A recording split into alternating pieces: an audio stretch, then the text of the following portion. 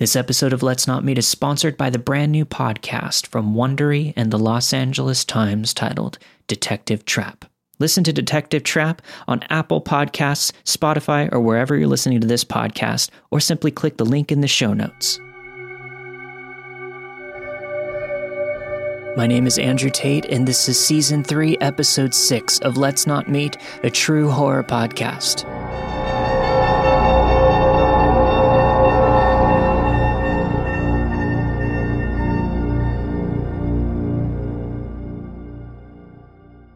This was a strange encounter, and it was very scary at the time, but when I tell people this story, they usually don't think it was something to freak out about. Last Thanksgiving, I was driving home from college with my friend. We were both 21 at the time. I live in a very isolated part of Arkansas that requires driving through an hour of hairpin turns in the mountains. There are a lot of blind turns, and the whole time that you're driving, you're on the edge of these huge drop-offs with no barriers. I'm usually pretty confident driving through the mountains, but we were in my friend's car, so I was going slower than usual, driving about 5 over the speed limit. Almost as soon as we started through the roughest part of the drive, another car was tailgating us pretty close. This was stressing me out, and as soon as I saw somewhere that I could pull over, I did. I pulled into a church parking lot, and my friend offered to drive the rest of the way, but I declined as it was completely dark, and she had never driven this route before. We get back on our way, and a few minutes later, I have to come to a screeching halt as there's a car stopped in the middle of the road. It wasn't on the shoulder at all. It was just stopped dead in the middle of the road. My friend is saying that they must have broken down, but can't call a tow because there's no service in this area. I immediately have a bad feeling and lock the doors. I tell my friend to stay in the car no matter what. She's starting to get scared at this point. It's parked right before a hairpin turn, so I can't pass. My friend starts frantically telling me to go ahead and pass it, but I don't want to get hit by a Mack truck or fall off the mountain. I honk the horn. Nothing happens. No chance of calling for help as there was no cell service. We wait for a while doing nothing. My friend is crying and freaking out, but I'm too scared to try and pass them. I honk a couple of times and eventually a guy gets out of the car and comes around the back and leans against his car, just staring at us. My friend is freaking out even more, and I'm frozen. I tell her not to make eye contact. I'm ready to floor it if he does something, but he just stands there. He's not checking his car or anything. I try to stay calm and pray that another car will come along soon. This goes on for what seems like forever, but it was probably just 15 minutes or so. He's just casually leaning against his car, looking at us. Eventually, we see car lights in our rear view. And then the guy jogs to his door and gets back in his car. He speeds off, dangerously fast. So there was nothing wrong with his car. I start driving, not wanting to cause a wreck. We don't see anything else for a while, but we pass the same car parked along the highway, and a while later, it pulls back on and starts tailing us again. I try to speed up and get rid of him, but he keeps following. We have cell service at this point, but I don't know if we should call the cops because nothing technically has happened yet. I call home and tell my brothers what was going on and tell them to wait on the front porch for us. The car follows me all the way home, down this very long drive. I get to my house and my 2 brothers are waiting on the porch holding their deer rifles. I pull in and the car just goes to the end of the drive, loops around and speeds off back the way it came. We tried to see its plates, but we couldn't make them out. Me and my friend were very freaked out. When I told my friends about what happened, they didn't think it was a very big deal.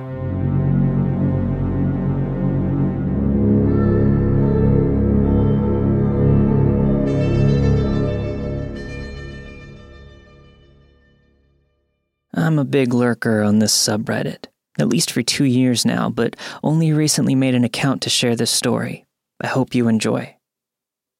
So this is pretty anticlimactic, but it still just gives me the creeps. At the time of writing this, I'm 16, female, and this happened from the time I was 9 till about 14. When I was in primary school, 4 years old till 11 years old, I had a best friend named Marie. Marie's parents were split up, and her father lives on the same street as I do, whilst her mother lived in a town over. She spent the rest of her week with her mom and the weekends with her father. I would often go to his house and play with Marie. We played hide and seek and pretend and other games like that. Marie wasn't exactly the best child, and her play fights left me with scratches and bruises. Her father spoiled her and always had sweets and money in the house.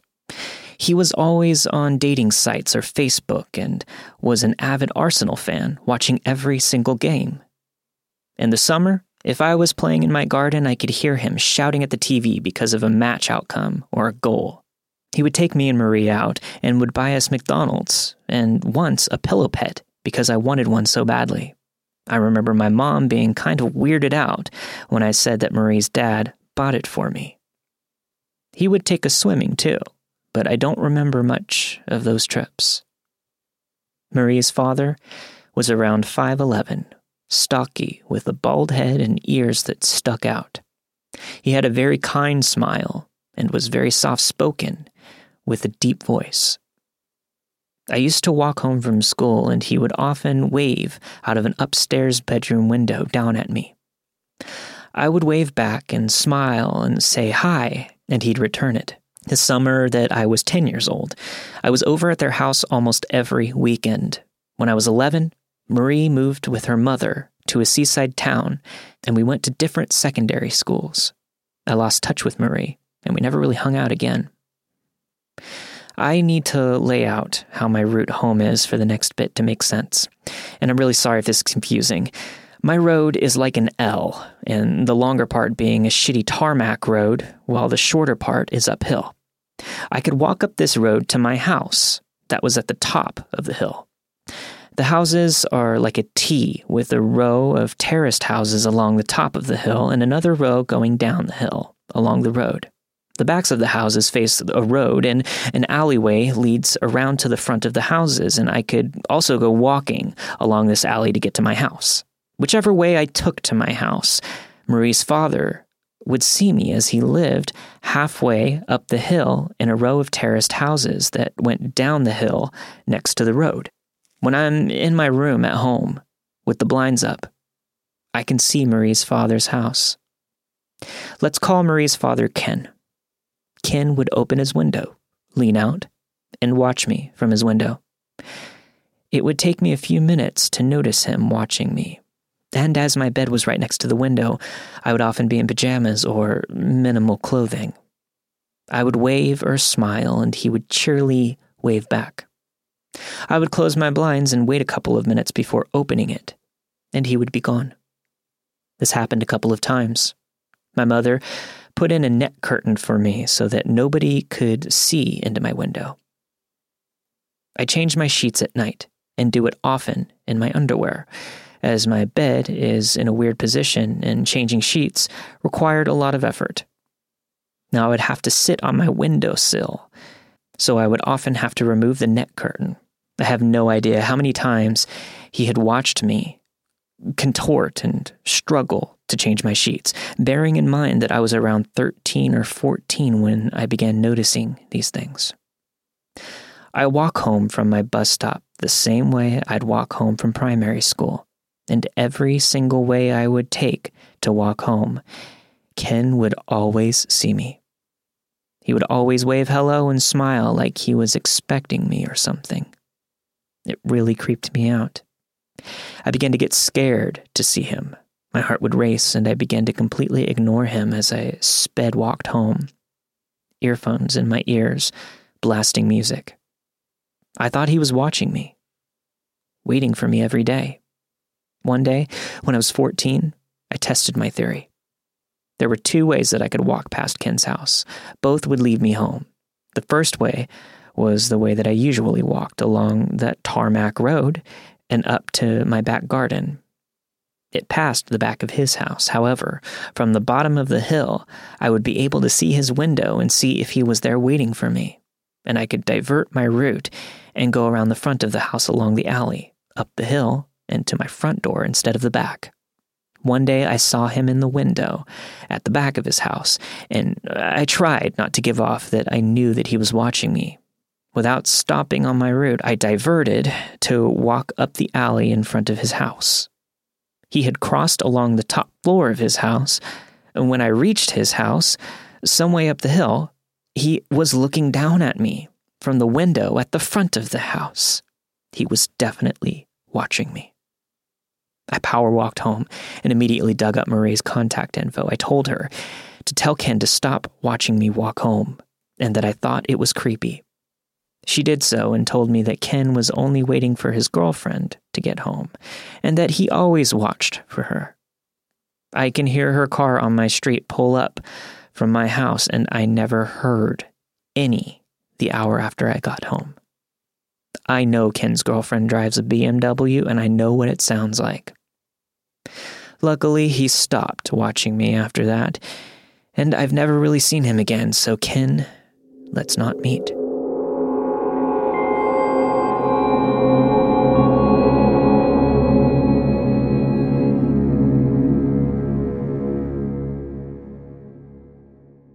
This is not my story, but instead my sister's, who will be using my account to share it with all of you. When I was in high school, I was good friends with a girl named Emma. Emma was kind of quiet and shy, but was always there if you needed her. When I finished high school, I lost touch with Emma, and this happens to a lot of friendships after school. 2 years later in college, I started dating a guy named Ben, and Ben's best friend Gary was Emma's boyfriend. After discovering that we all knew each other, we started to hang out again. One of the nights we planned to hang out in Gary's house. We wanted to have a few drinks and play a few games. Myself and Ben showed up about 8 p.m. to Gary's house, and Gary said that Emma would be over soon. That was fine. We opened our beers and started drinking. It was nearly 9 p.m., and Emma still wasn't here, so we decided to ring her. Emma answered and apologized for being late. She said she was just finishing getting ready and should be here soon. At 9:30 p.m., there was still no sign of Emma, so we called again. This time her younger brother picked up the phone. Her brother was 15 years old at the time. He told us that Emma was not feeling that well, and she was in the bathroom. Gary was worried and asked if he could head over and check on her, but her brother was adamant that he was looking after Emma, and she was all right, and just to enjoy our night. We didn't go home. Instead, we kept drinking and hanging out because we all thought that Emma just had a simple flu. Well, just after 10 p.m., we decided to call one last time to check on Emma. Her brother answered and calmly told us that Emma had gone to bed and she'll call us in the morning. We left it at that, believing that she was safe at home in bed and didn't want to annoy her brother by calling nonstop. That night, Emma's mom returned home at 12 a.m. to find Emma dead on the kitchen floor. Emma had been bludgeoned to death by her younger brother a couple of hours earlier. We later found out that when Emma was leaving to come to us, she and her brother got into a fight about something ridiculous, and he beat her with a baseball bat and then stabbed her over 51 times. Since her brother was a minor, he was not going to be sent to prison. Instead, her brother pleaded insanity and was sent to an institution. A lot of this information was not leaked, as the accused was a minor. I do not know if his parents stuck by him, but he was released after 4 years.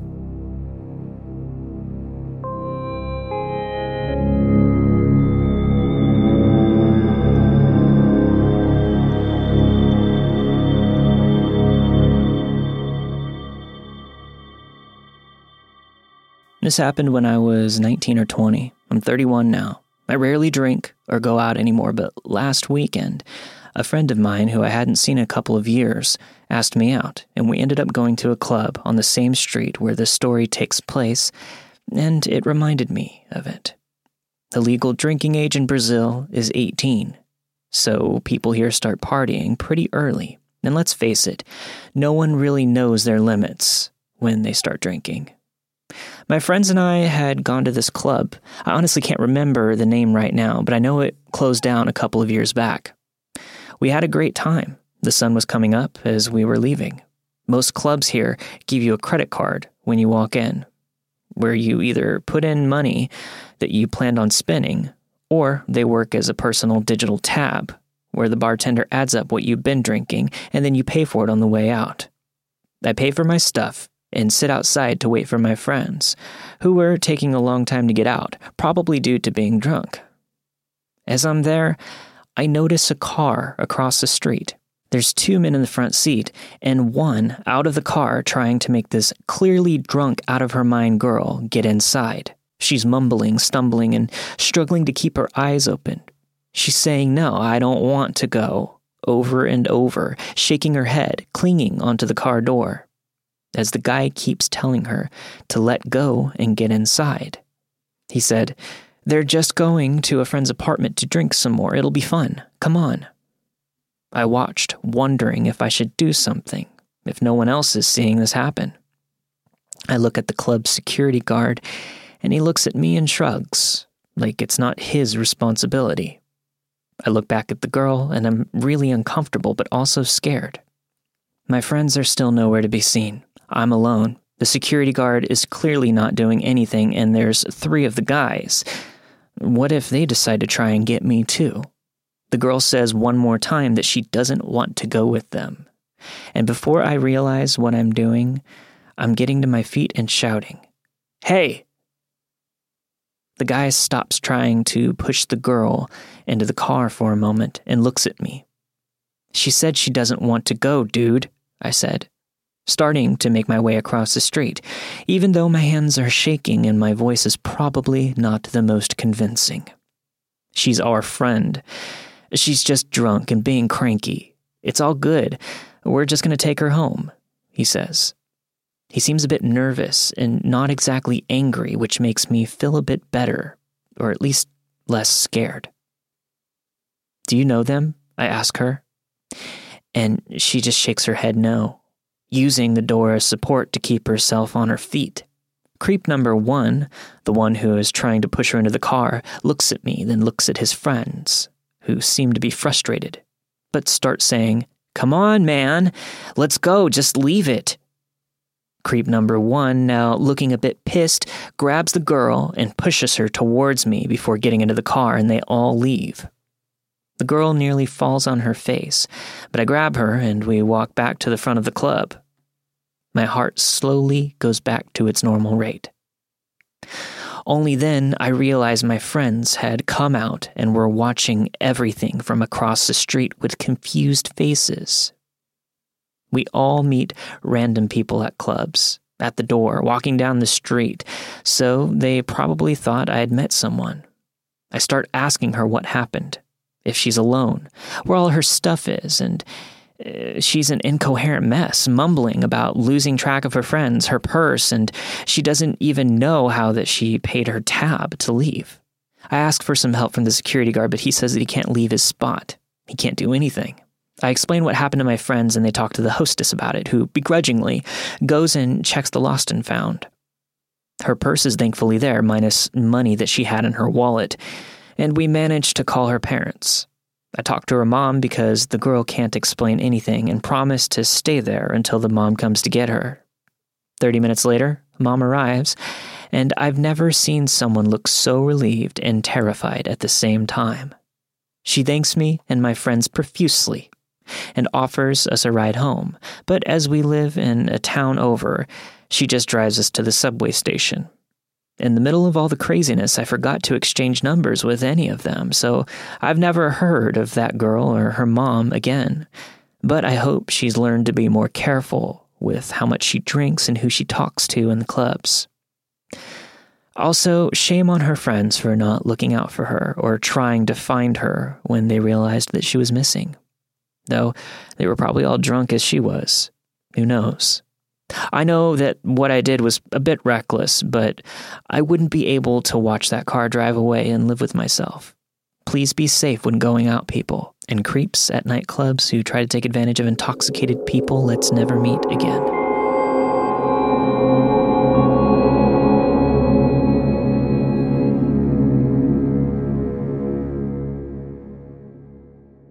I was 18 and living in Colorado at the base of the foothills. I had recently graduated from high school and was out on my own, going to college full-time during the day, working nights at a Waffle House, and generally doing whatever 18-year-olds do in small towns. I was always a bit of an impulsive person, so when the perfect guy walked into the Waffle House one night and asked me out, I agreed. What can I say? I'm a sucker for patch-covered leather jackets and blinding blonde fashionably messy hair. I always had a nagging intuition that I often ignored as a teen, though it was usually accurate. This guy was soft-spoken, sweet, and very much a gentleman.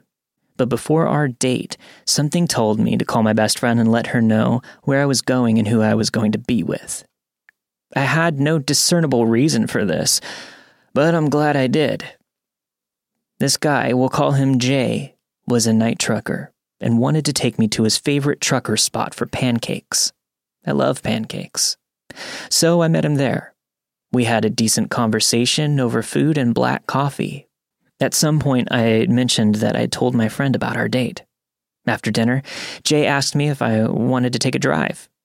And there it was, that nagging again. You barely know this guy. Are you really going to hop into his car?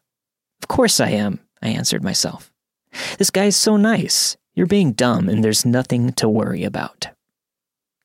We paid for our pancakes and drove off towards the foothills. Jay was driving north, out of town, and into a desolate, hilly darkness. There was no moon that night, and I remember the sky turning from a deep blue in the evening to a foreboding black. I saw no other cars the entire trip. We started holding hands and playing with each other's fingers. Jay started talking in sort of a faraway, dead tone about how fascinating it was to touch another human being.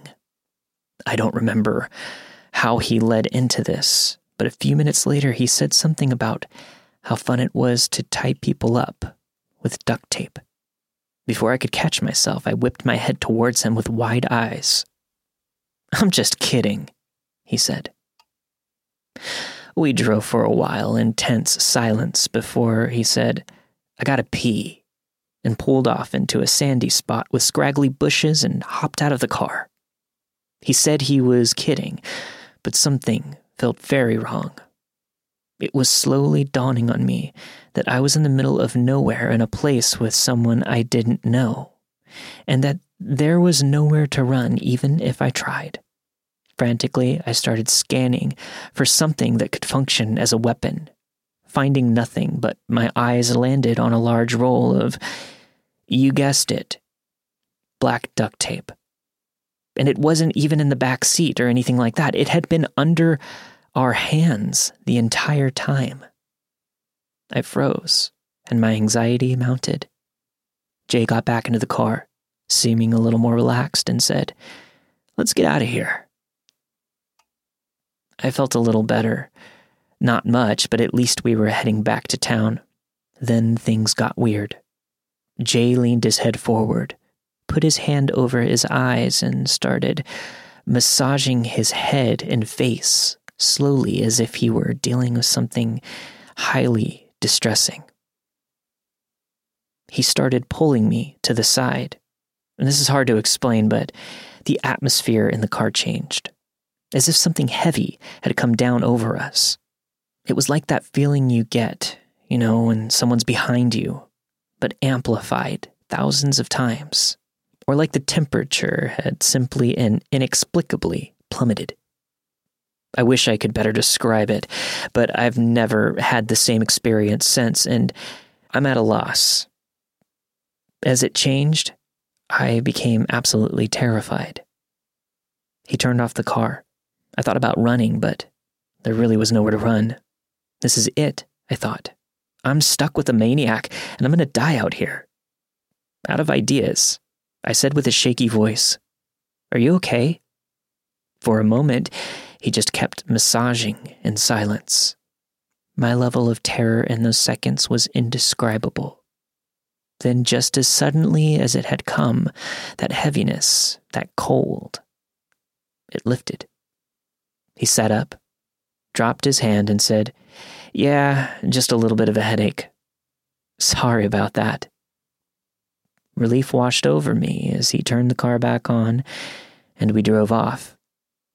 As he was pulling out, I remember that I had given my friend his name and wondered if he had remembered that. Very long story short, he dropped me off at my car and I got home in one piece. Years later, I was reading a book on early circumstances that most serial killers have in common. There was one story about a guy in Australia that killed hitchhikers and was actually caught when two hitchhikers escaped from his car and reported him. The hikers said that he was very friendly, but right before he tried to attack them, the atmosphere in the car changed suddenly, as if a cloud had dropped on them. They said that all of the warm feelings during the encounter just dropped. I remembered sitting straight up in bed, horrified that for the first time I was hearing someone describe exactly how it felt that night with Jay. There were other weird things about Jay, including a creepy list of girls that he kept under his bed, but I think I've said enough for now. He's still around. I checked about a year ago to see if he had killed anyone or was in jail, but not yet. But creepy, cute trucker guy with a roll of duct tape. Let's never meet again.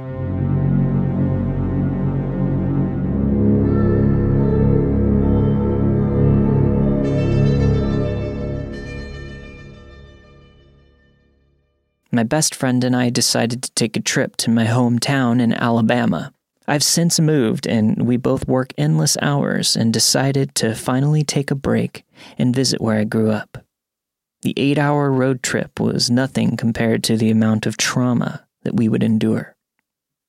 We arrived at about 3 a.m. to a crummy hotel in a neighboring city to my town. We planned on sleeping in, waking up and visiting some of my old friends, as well as driving around that day, and I would show her all of the milestones.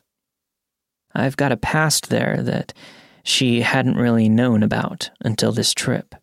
I dated a guy for a few months that I had rodeoed with. He was a bull rider. I was a barrel racer. Classic love story. I know.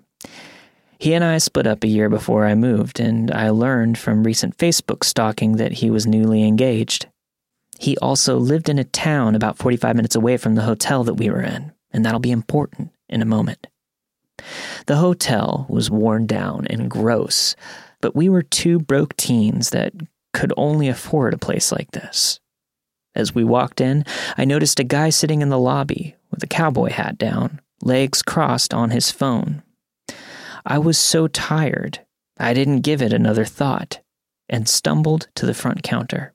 A grouchy older woman sat there peering at us as if we had stolen her children. I gave her my information, we received our key card, and we went to our room. The next morning, there was a knock at our door.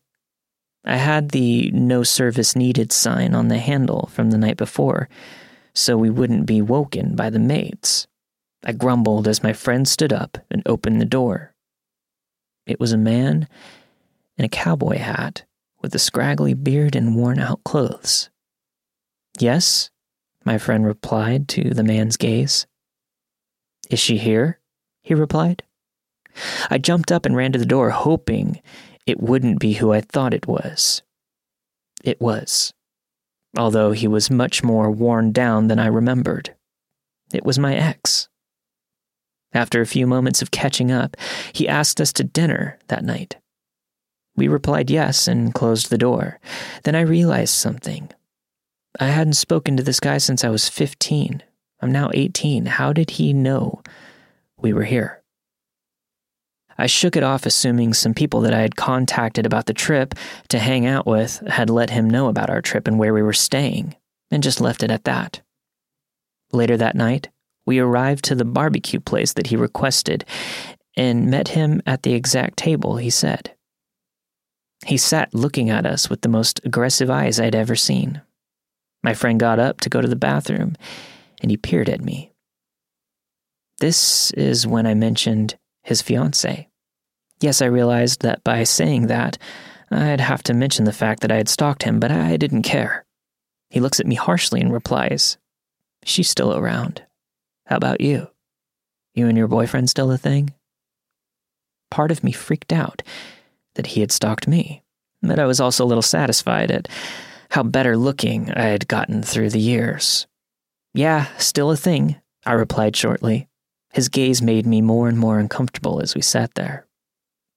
Following my friend's return, I requested to leave. I told him we had another meetup to get to, and that we'd speak to him later.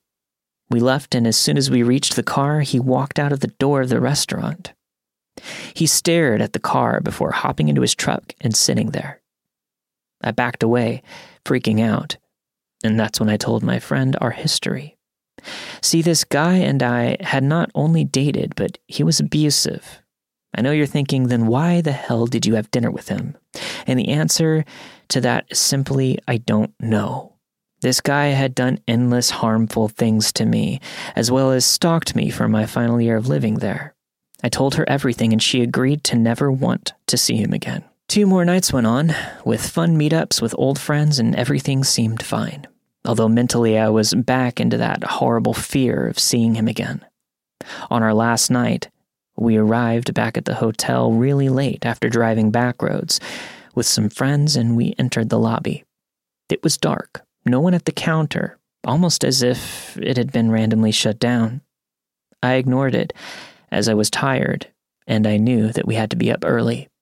My friend grabbed my arm, being the paranoid girl that she is, and we walked to the hallway and into our room, only to find that all of my stuff had been scattered. Her bed was exactly how she left it. It was as if whoever had done this was simply after me. Among the scattered clothes and torn-up room was a note that read, "You got away once. I moved on, but I'll be damned if you get away again." Then it came to me. He hadn't done some normal Facebook stalking on an ex like I had. He had creeped on me to all my friends and my family within the state, so he knew everything, even the hotel that we would be in. He was in the lobby the night we arrived and heard our room number. We packed our bags and left that night without a goodbye to anyone. I later found out that he had come in there during a mental breakdown and scared the receptionist so bad that she ran out, allowing him to run freely throughout the hotel before the cops arrived. The most terrifying part is that he was still there when we left. The cops didn't arrive until another 20 minutes after we had left. God only knows what he could have done to us. The 8-hour trip was silent, as my fear that he would find me again suffocated my mind. I guess time doesn't really heal old wounds, and he wanted me to know that. So to my ex that beat me and stalked me for 3 years, let's not meet again.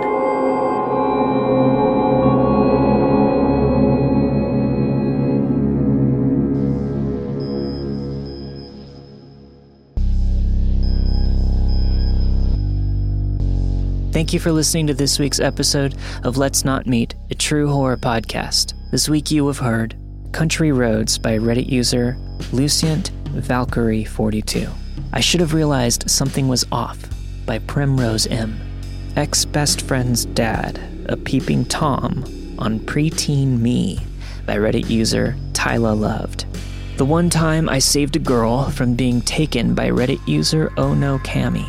I Couldn't Make This Shit Up If I Tried by listener Fox Mulder. And finally, Visiting Home by listener Wit. Special thanks to all of my Patreon subscribers over at patreon.com/Let's Not Meet podcast for supporting the show, and to Wondery's brand new podcast, Detective Trap. Don't forget to check out the link in the show notes to listen and subscribe. And don't forget to send your stories into letsnotmeetstories@gmail.com. I'll see you guys next week for a brand new episode of Let's Not Meet.